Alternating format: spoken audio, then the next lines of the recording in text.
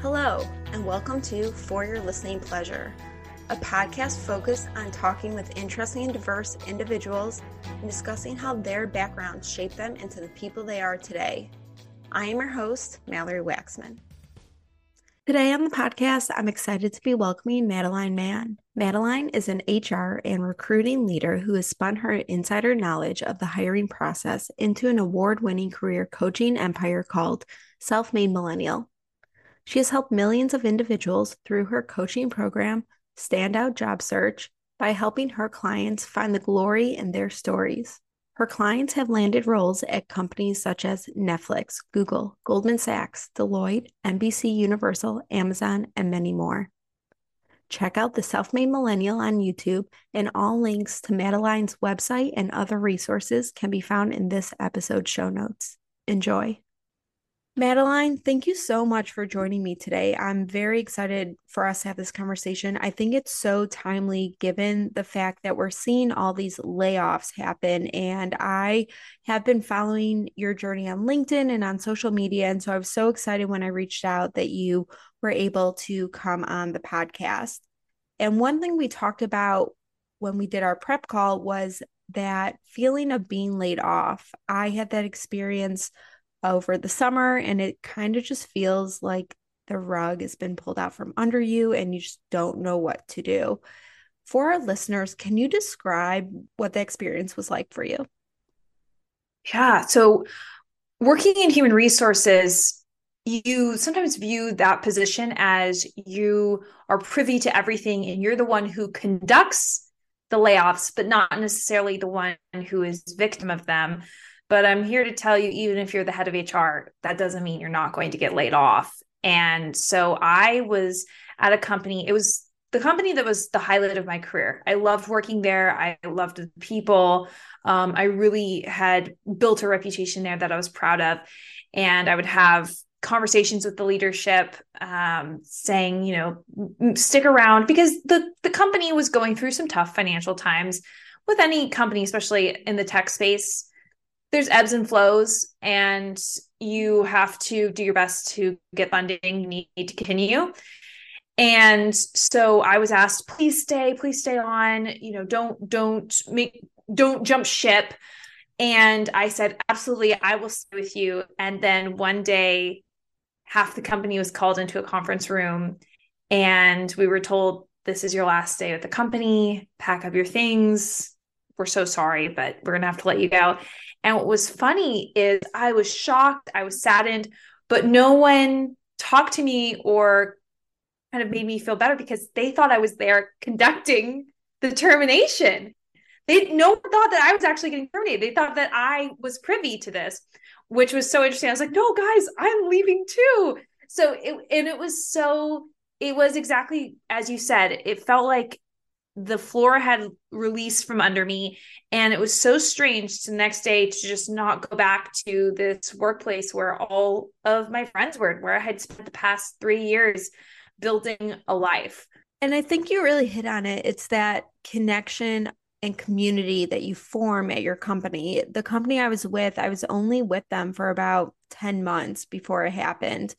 But even though we were all remote, the culture that we felt and the friendships and the bond that we ended up, at the time, those of us who were laid off were all in like a X Slack channel, and we were talking and we were looking for jobs and everything. But someone really said it best, and they just said, I feel like I was fooled into believing the culture took care of us, wanted the best for us.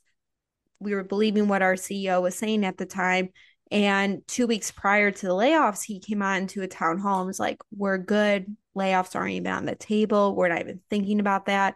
And then 2 weeks later, we get on another Zoom and he goes, if you get an email in the next 45 minutes, you've been like, oh, today is your last day, and signs off Zoom.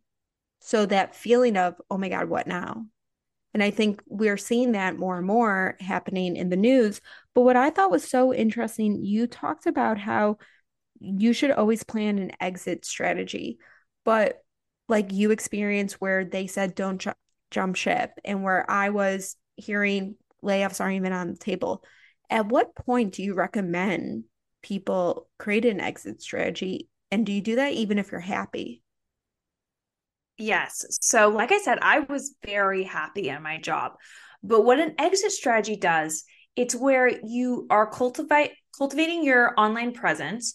Your resume is great, and you've also been actively in your job thinking about what the next career step is so that you're proactively doing the right things in your job that you can then put on your resume and talk about in interviews.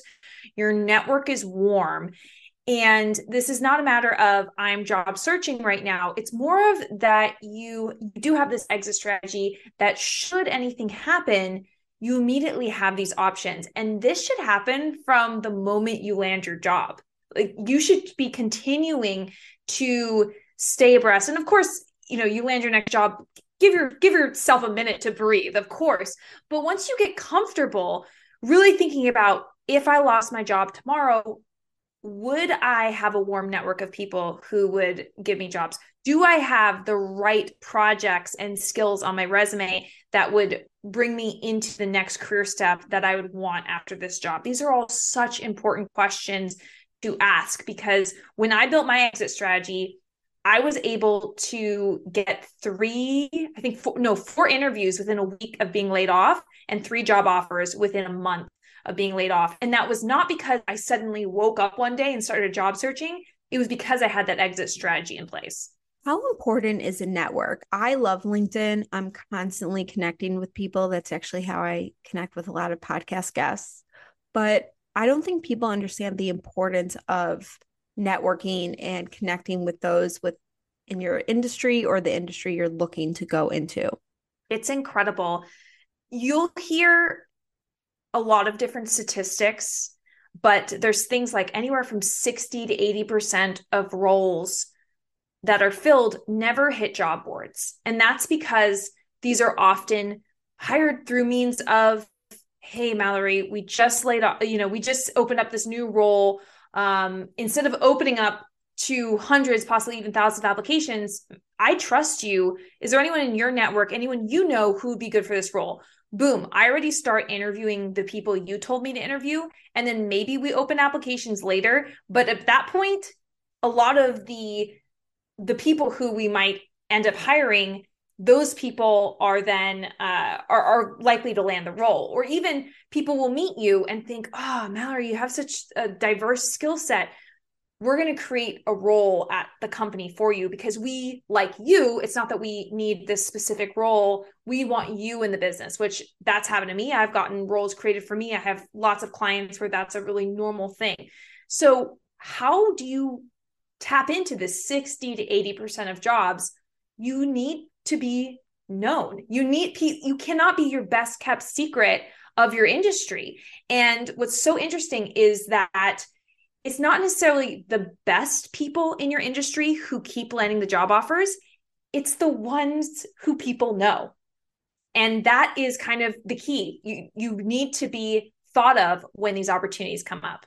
Absolutely. And I think the biggest thing I've seen and experienced was letting people know that you were laid off. There is a shame component. And I know when that happened to me, I was shocked to see who was kept on the team I was on versus who left. And it takes a blow to your ego because you're just like, wait, I was producing great work. I was told I was doing a great job, going above and beyond. Did you experience that as well? Absolutely. And I work with so many job search clients and they feel, ooh, do I hide that I was laid off? And my message is no, don't hide it, because anyone who understands business understands that layoffs are part of the name of the game. I've done polls on my social media before, how many people have been laid off. It is a staggering number. I think it might even be the majority of people. It happens. And so the reason why someone was kept over you might be things like they were less expensive than you, or there was some sort of politics there where they had to keep that person around because they knew certain things or something like that, right? It's really difficult to say. And so my encouragement is to disclose that you were laid off very matter-of-factly, making a factual statement. Unfortunately, there was 2 rounds of layoffs. I was laid off in the second round where over 60% of the workforce was eliminated. boom, done. Don't over explain, blah, blah, blah. Oh my gosh. No, it's business, and it is no reflection of you as a professional.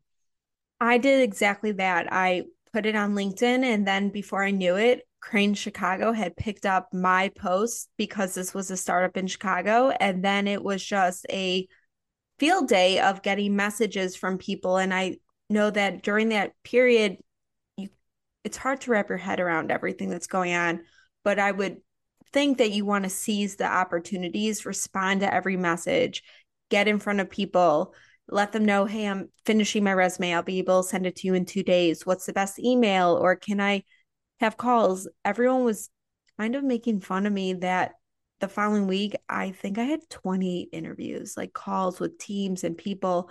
I mean, I got over 150 messages. I was like trying to maintain, and I had a spreadsheet of this person messaged me. They know this person. I responded. We have a call on this day. I sent my follow up email, sent my resume to try to keep track of everything. But definitely utilizing LinkedIn, I thought was so helpful going through that experience. Yes. One of the things that one of the executives who, when I got laid off, he looked at the other of us who we'd all been laid off, and he said to us, he said, our networks are about to grow exponentially.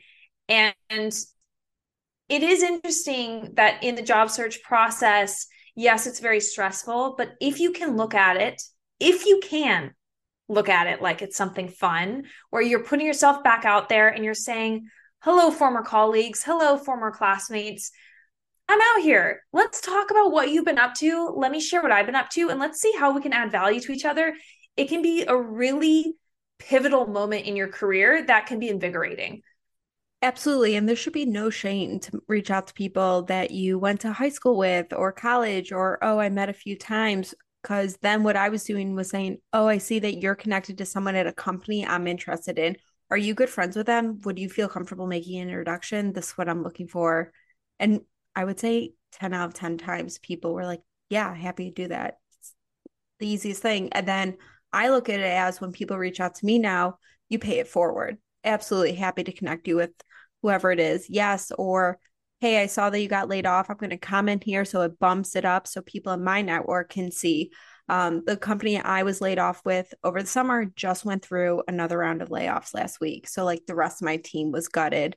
So, people were kind of coming in to the conversation on Slack. And I thought it was so timely because I'm going to be talking to you.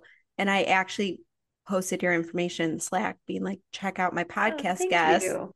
because she has such great information. And I know how terrifying it can be, especially if you have kids and mortgage and all of these other expenses, healthcare, and you're just like, this is not the kind of job market we want to enter, which is why I think people talk about the side hustle, which you were doing during that time.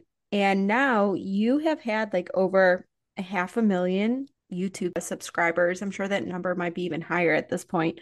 But can you talk about what made you start the self-made millennial? So I was working as a head of HR at a tech company, and I was noticing what was leading certain candidates in the interview process to jump through all the hoops and get the hiring managers competing for them. Oh, I hope they accept, versus the others who they were either getting stopped right at the resume phase or later.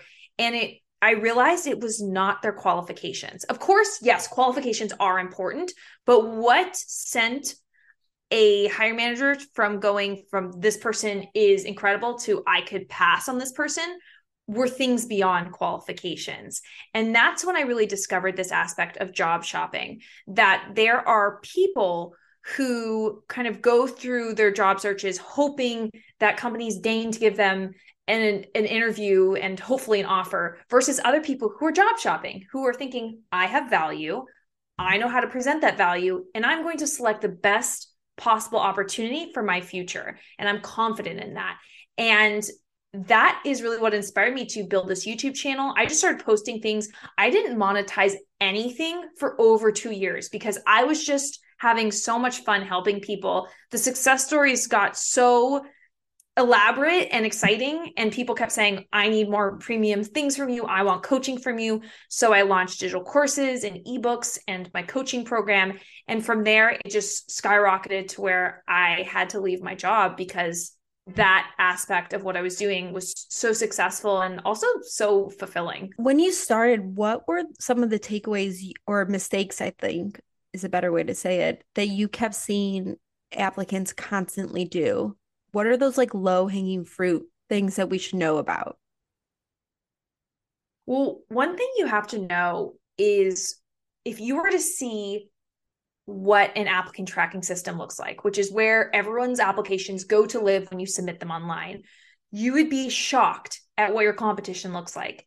And that is about over 80% of the applications really seem almost not related to the role. It seems like these people were just clicking easy apply on every single position. It is so much noise that you are not necessarily competing with people who are qualified. You're competing to be seen. So, and I think for a lot of people, they think, oh, I need to, if I have the right qualifications, I'll submit online and I'll get the interview. There's no guarantee that anyone will even have read that. Or by the time that they do read it, they might already have enough candidates or whatnot.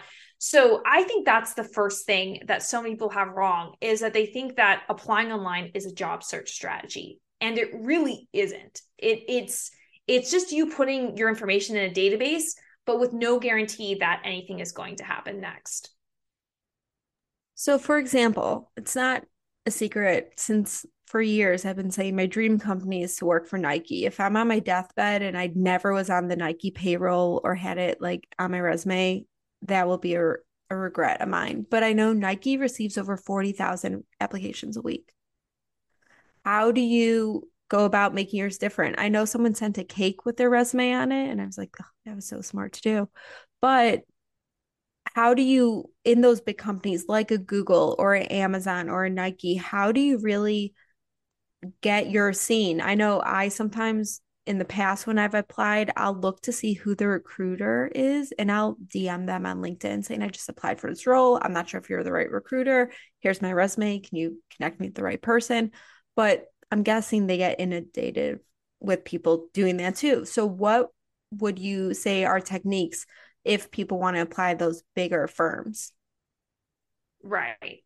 If we think about giant piles of paper right now, all of this is digital, but if you think of it as giant piles, the biggest pile maybe stacked to the ceiling are those 40,000 applications, right? So you're right. That is the least effective way to get a job at Nike. You look at the next pile and it's dramatically smaller. I would say maybe it's 7 to 10% of what that pile is that we just saw.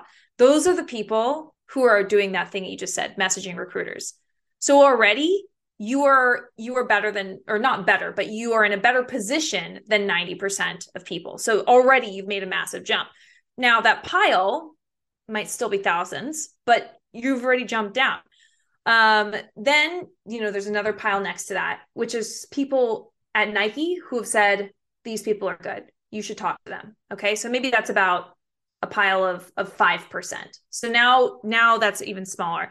And then there might be another pile here, which is probably another, just a few percent, which is when the recruiters at Nike say, I'm so sick of these piles. I am just going to go online and find the people who I want to interview for this role. I'm going to find people who have this exact skill set and I'm going to find them. And that's something I really help my clients with all of it, but that's something that I'm specialized in, is how do you make sure that when that person at Nike is typing in who they want, that your face is showing up. And you can do this even if you are a career changer and whatnot. And you can, I have clients who 15 recruiter outreaches a week from top companies, YouTube, Adobe, all these different ones. But that's really the thing, is just doing things that will get you into these smaller piles. And I'm not a huge fan of sending a cake. I mean, I think then that's probably the smallest pile, is something wacky and all that. I think I absolutely say, you can experiment with those things, but maybe try some of the other smaller piles first. No, absolutely. I think that's great advice. How important is it that not only, yes, your LinkedIn's up to date, but you can Google. I Google people all the time. Does your social media and that presence that you have online still play such a huge role? I remember with the internet when it started and Facebook started, people were really super afraid. Now everything is online. Is that still being looked at as heavily as in years past? It is super important. Interviewers do Google you. And not only have I seen this from the HR perspective, but every time I've gotten into later round interviews with a company, they have brought up that I used to, years, maybe even a decade ago, I would create music. And the only way you would know that, I didn't write that on my YouTube channel, on my LinkedIn, on my resume, nothing. The only way you'd know that is if you Googled and you kind of scrolled down a few pages and you found that link. And so it would always show that, yes, all of these interviewers are Googling me. And one of the things that's so important is to curate what that looks like, but also them Googling you and not finding anything is also a statement. And it's not a good statement in today's day and age. How so? Can you dive into that? Yes. So it's okay to not be a creator, an influencer, right? A thought leader online. I'm not saying you need to do that, but if they cannot identify where your LinkedIn profile is, or something like that, that you kind of exist online, it really, especially, at a manager level or whatnot, it can kind of give this idea of, that really, that maybe you're a little bit more secretive, or that you haven't really built up a career, and that you are displaying on LinkedIn, that you're really standing for, especially as you get to more of these managerial positions, and anyone who will represent your company. It really is a strange thing to not be able to find them. And sometimes one of the reasons is that even your LinkedIn settings are too private.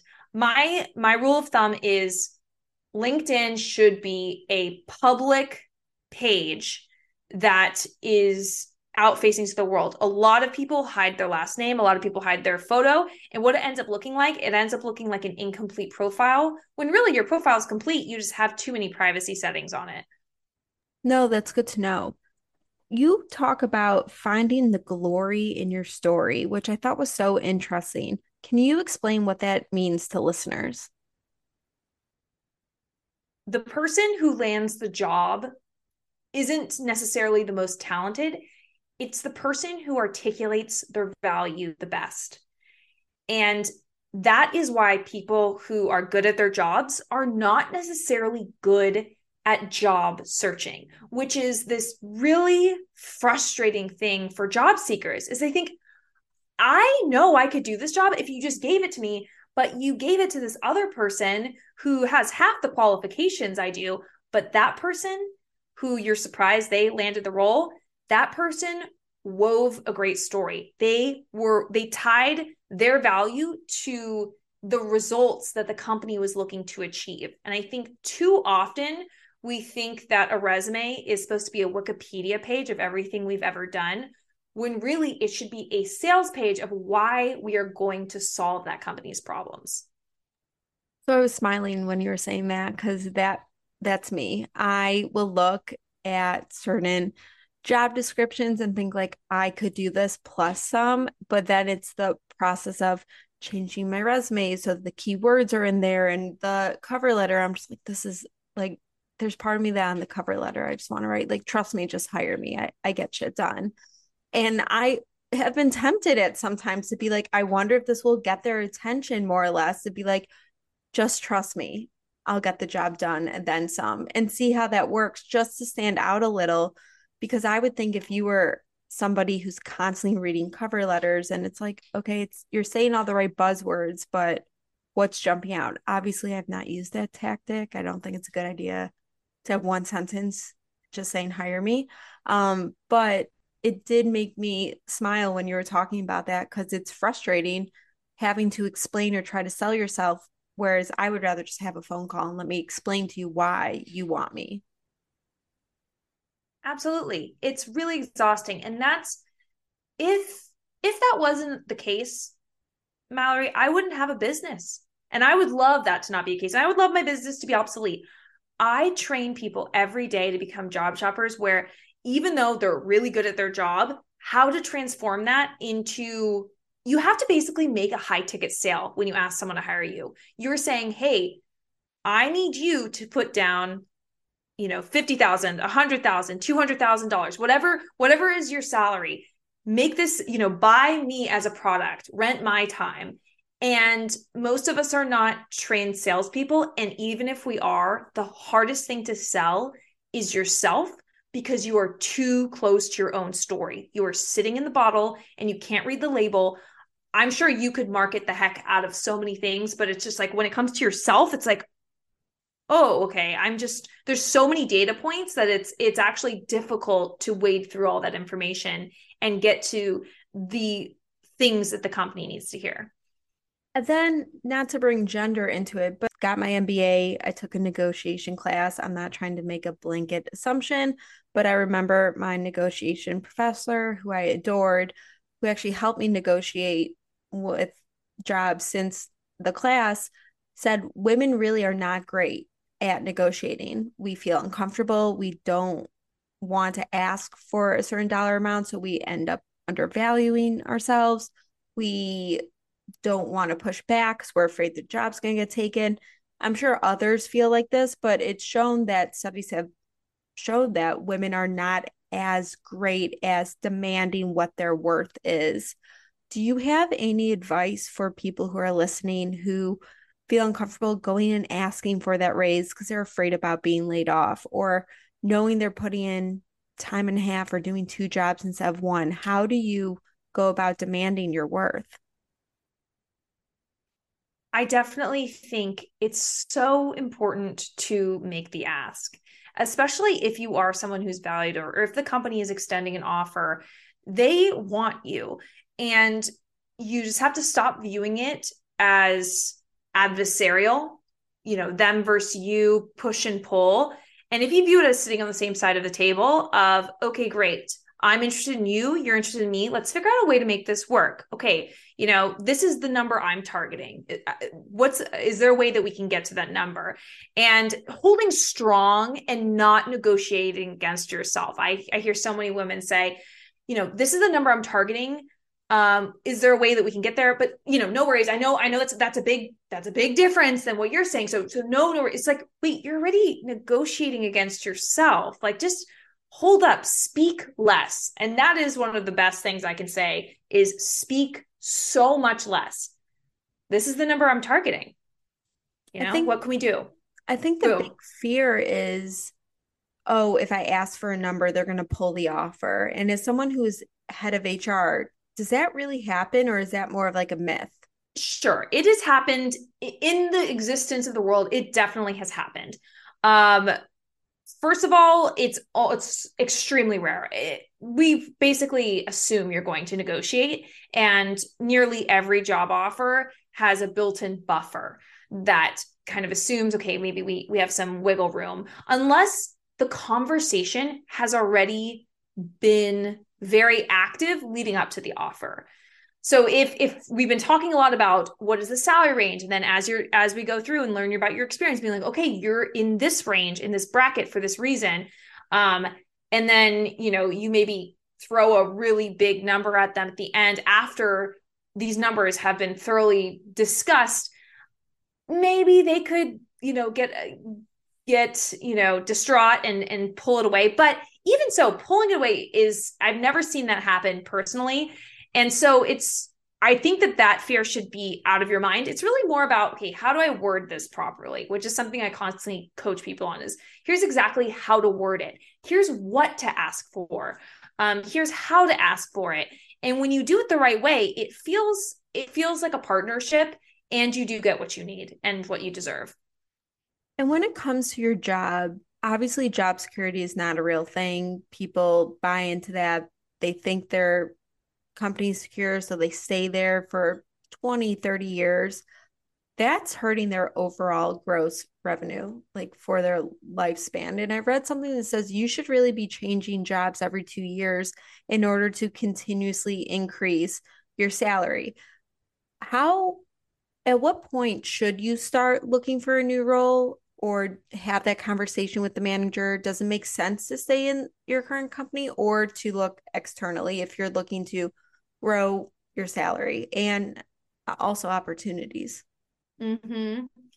Yeah, I would say it is good to be either learning or earning. That's usually, especially earlier on in your career, learning or earning is a really good thing. And sometimes you might not be earning as much, but it's setting you up for greatness. And I think that especially earlier in your career, not necessarily just jumping for the highest job offer, but is there valuable skills and relationships I can build here? But I think there's actually a third component that I think, especially as you go throughout your career, you really realize is super important, and that is lifestyle. And I think that taking a lower pay or, going for a job that's maybe less stressful, more flexible, allows you to live the lifestyle that you desire, emotionally feel balanced and secure. Those are the things that you really want. So I think that you need to, learning, earning, and lifestyle, if you can kind of constantly be evaluating that. And I do think 2 to 3 years is kind of more of a standard these days of switching jobs. But I also think you should always be interviewing. You should always be on the job market, just as a reminder of how much you're worth. How much would these other companies pay me to leave? And you don't have to leave your job. They'll probably actually want you even more if you say, I'm just kind of, lightly looking. So that is always good to just stay on the ball with that. What are some of the classes or the resources that the self-made millennial provides?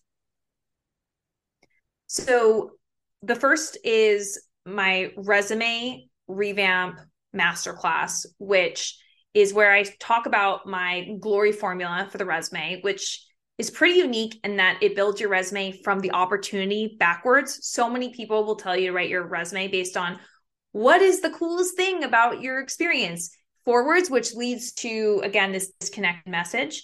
There's and also have a job shopping webinar, which is a little bit more advanced, where it's about, okay, how do we set yourself up as a really high value candidate who's landing all these job offers. And yeah, I recommend also just checking out, Self-Made Millennial YouTube channel, the TikTok, my website, madelinemann.com. I have so many free templates and worksheets and videos. And then if you want deeper coaching, we have coaching as well. So I'm going to add all of those links to this episode show notes. So it's super easy for listeners to go ahead and click and learn a little bit more. And then do you also do like individualized coaching? I know for myself, like writing a resume is, like I mentioned earlier, so painful.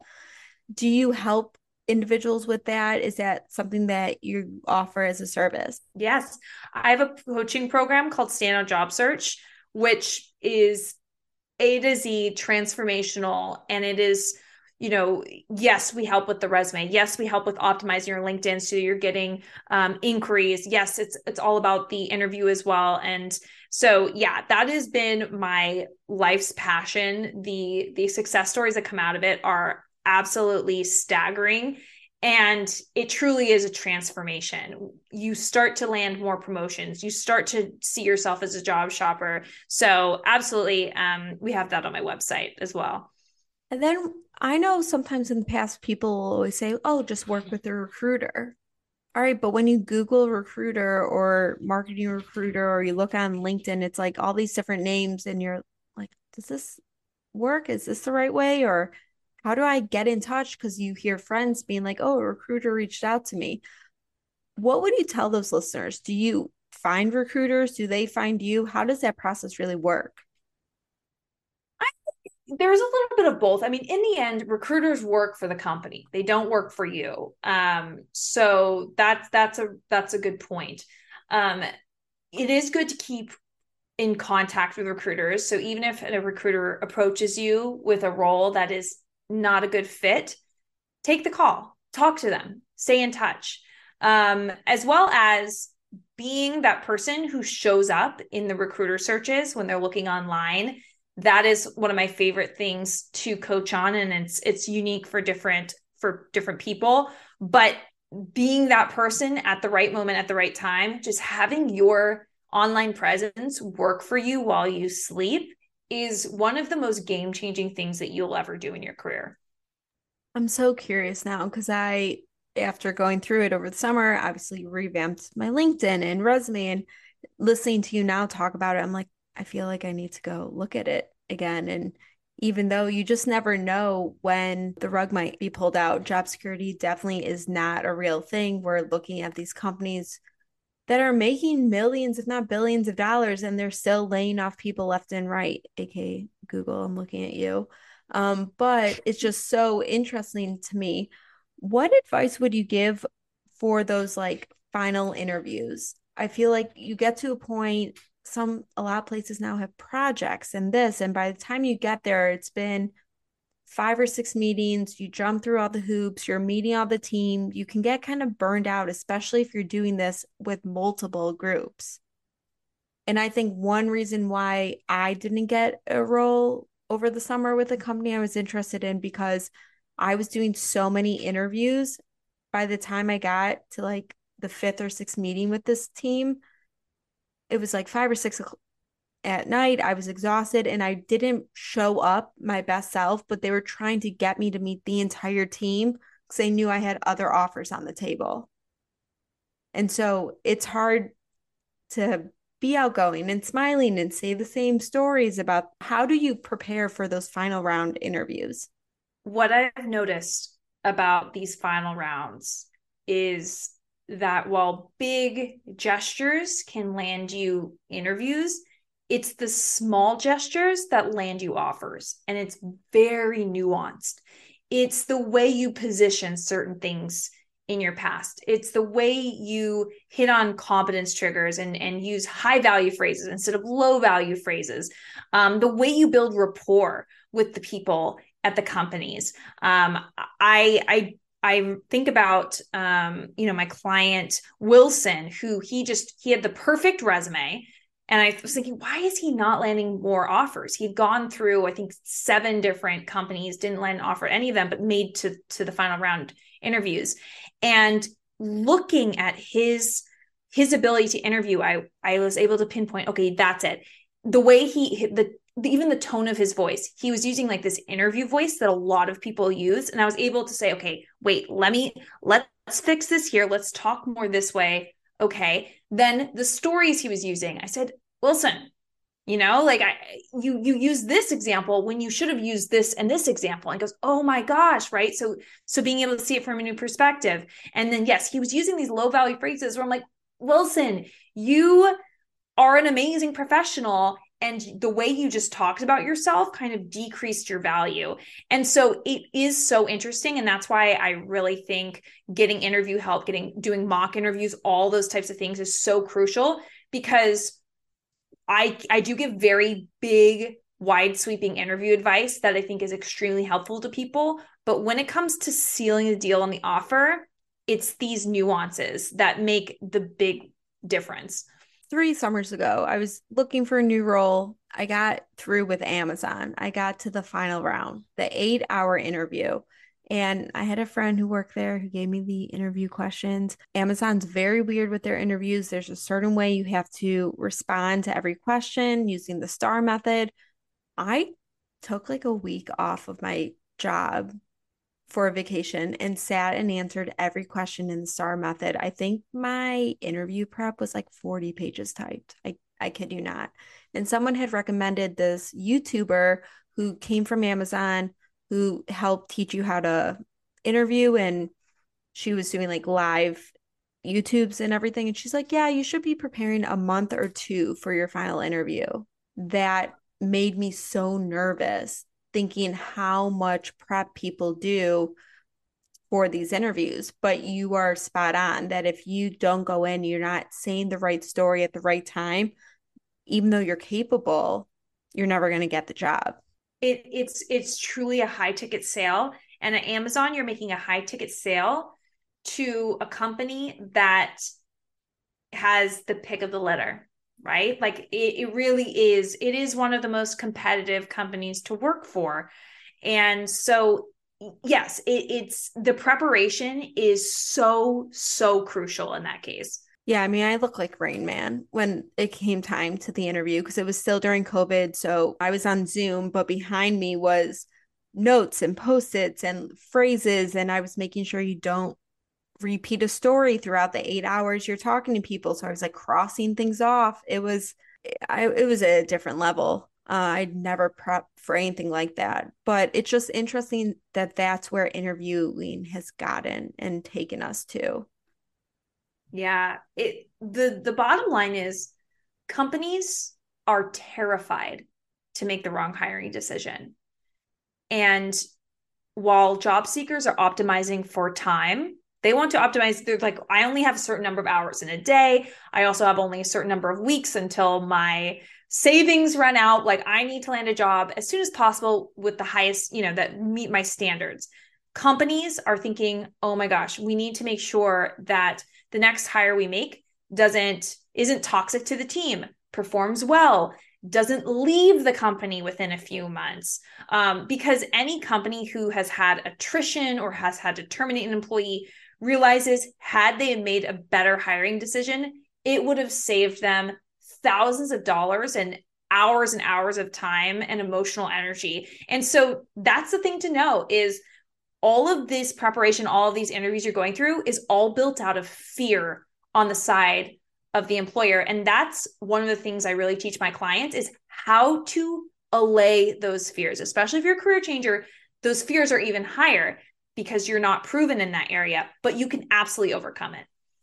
And it's interesting. After I got laid off, I was thinking, I'm not going to just take a job to take a job. I want it to be the right fit. And I felt like I was going into interviews with a different attitude. Like, you would be lucky to have me. So when I was answering responses, I felt like that confidence, like, I don't need you, even though my bank account was running low. It was more, you need me, and you would be lucky for me to be a part of your team. And I felt that shift in how others approached me. When you're in that place of fear after being laid off and you're going through all these, take a deep breath.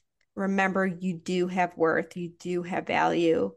They would be lucky to have you as an employee. And I think if you approach it before you go in to that room, you might come off more natural versus kind of more all over the place. That's it. That's the job shopping mentality. That is so true. Companies want to get excited about the person they're about to bring in. If you're excited about yourself, if you have confidence, they're going to be much more likely, but versus you being like, well, okay, let me just warn you, I don't have every single thing you wrote down on the list, so maybe I'm not the perfect person. But it's like, no, like let's really show up with what we have and be proud of it. The last thing I want to cover with you was I remember an interview Michelle Obama did where she said that men all the time just apply to jobs. They go, yeah, I can do this, even though maybe like they can do 50% of what's being asked. Women might read things and go, I can do 70%, but I'm still a little afraid to go ahead and apply. I remember seeing that and thinking, I'm never going to stop going for a role or going for a job because I don't fit all the criteria. Because realistically, why would you want me to do 100% of the role? If I can do 100%, there's nowhere for me to grow. And then you're going to lose me because I'm going to get bored. I would rather say, listen, if I don't know an answer, I'm going to figure it out. Don't worry. Like, I might not know how to do that now. Give me 4 weeks. I'll figure it out. Do you see that being a big thing that holds people back is they look at what the requirements are and think, I can't do all of this, so I'm not going to apply? Absolutely. People self-reject all the time. If someone's going to reject you, just make sure it isn't yourself. Okay. Let these companies reject you. Let them tell you you're not qualified enough. Sure. But you'll be surprised at how many companies will say, oh, Mallory, you've done 50% of this. Perfect. Like that's the core 50% we really need you to know. And I want to touch on what you said about getting bored. That when we talked about fear earlier, that is a huge fear. People think that it's easier to land jobs that are lower than what they were targeting, but it's actually the complete opposite. The reason why companies don't hire people who are overqualified is because they're terrified you're going to take the job, get bored, and this is just the job you're taking until you find the actual real job you want. And honestly, every time I've seen someone who's overqualified take a job that was lower, they prove the company right. They do end up leaving in under a year. They do end up getting bored. They do end up saying within a few months, hey, I'm just as qualified as my manager. Like, what's my path? Can I move up? Companies don't want that. They want someone who is so excited about this job, the one job they are interviewing for at the company, not about what they're going to do next. So you really need to stop shooting for the roles that are lower, thinking that they're easier to get. No, you want to actually, if you're going to get uncomfortable, go high. So you would recommend, like, even if it's a little bit above where you're punching at the time, still do it because there's more room to grow and you'll probably stay in that role longer, which saves the company money in the long run. Absolutely. I think if you are a little bit intimidated by a role, you're getting far in the process, and you're thinking, can I even do this job? That's a really good sign that this is your next step. And when have you ever taken a job and not proven to yourself, wow, I got in that job. I learned the industry. I learned new skills. I got to know the different things. You've proven to yourself time and time again that you can level up. Why is this job any different?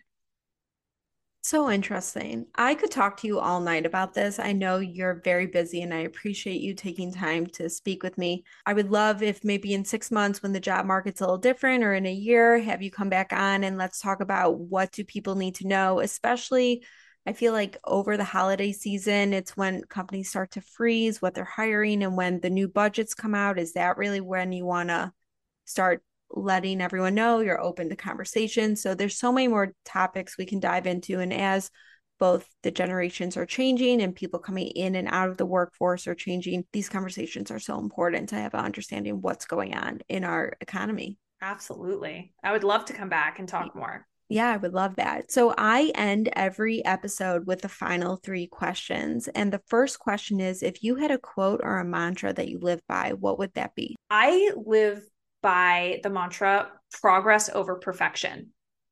I really like to just keep moving, make things happen. And that has been kind of one of the secrets to my success is do it and make progress over really scrutinizing, was this the right move? Is this exactly perfect? I think that's actually a perfect response because it definitely shows not only what you've dedicated your time and energy towards, but also what you're telling your clients to do too. The second question is, if you could relive any one day, which day would you choose? I think I would relive one day on an Alaska cruise with my husband for our honeymoon. And I just remember before the cruise, I said, ooh, when we're on the cruise, we'll have some downtime and I'll get to do some work on my side business. And he said, no, we're not going to work on this trip. Like, this is our honeymoon. We're not going to pull out any computers.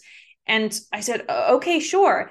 And there was a few days into the cruise where I had this total technology detox. And I realized there's more to life than working. Even though I love my work, I love what I do. It was this moment of there are other things. There's more important things of just being in the moment. And so that was a huge clarity moment for me.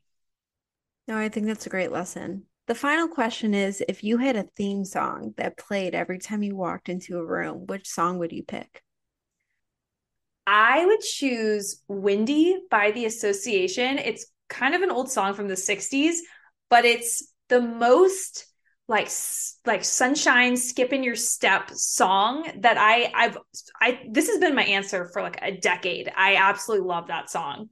I love it. I haven't listened to it, so I'm excited to hear it, but I'm going to add that to the For Your Listening Pleasure theme song playlist on Spotify so listeners can enjoy the sunshine vibes and walk along with it.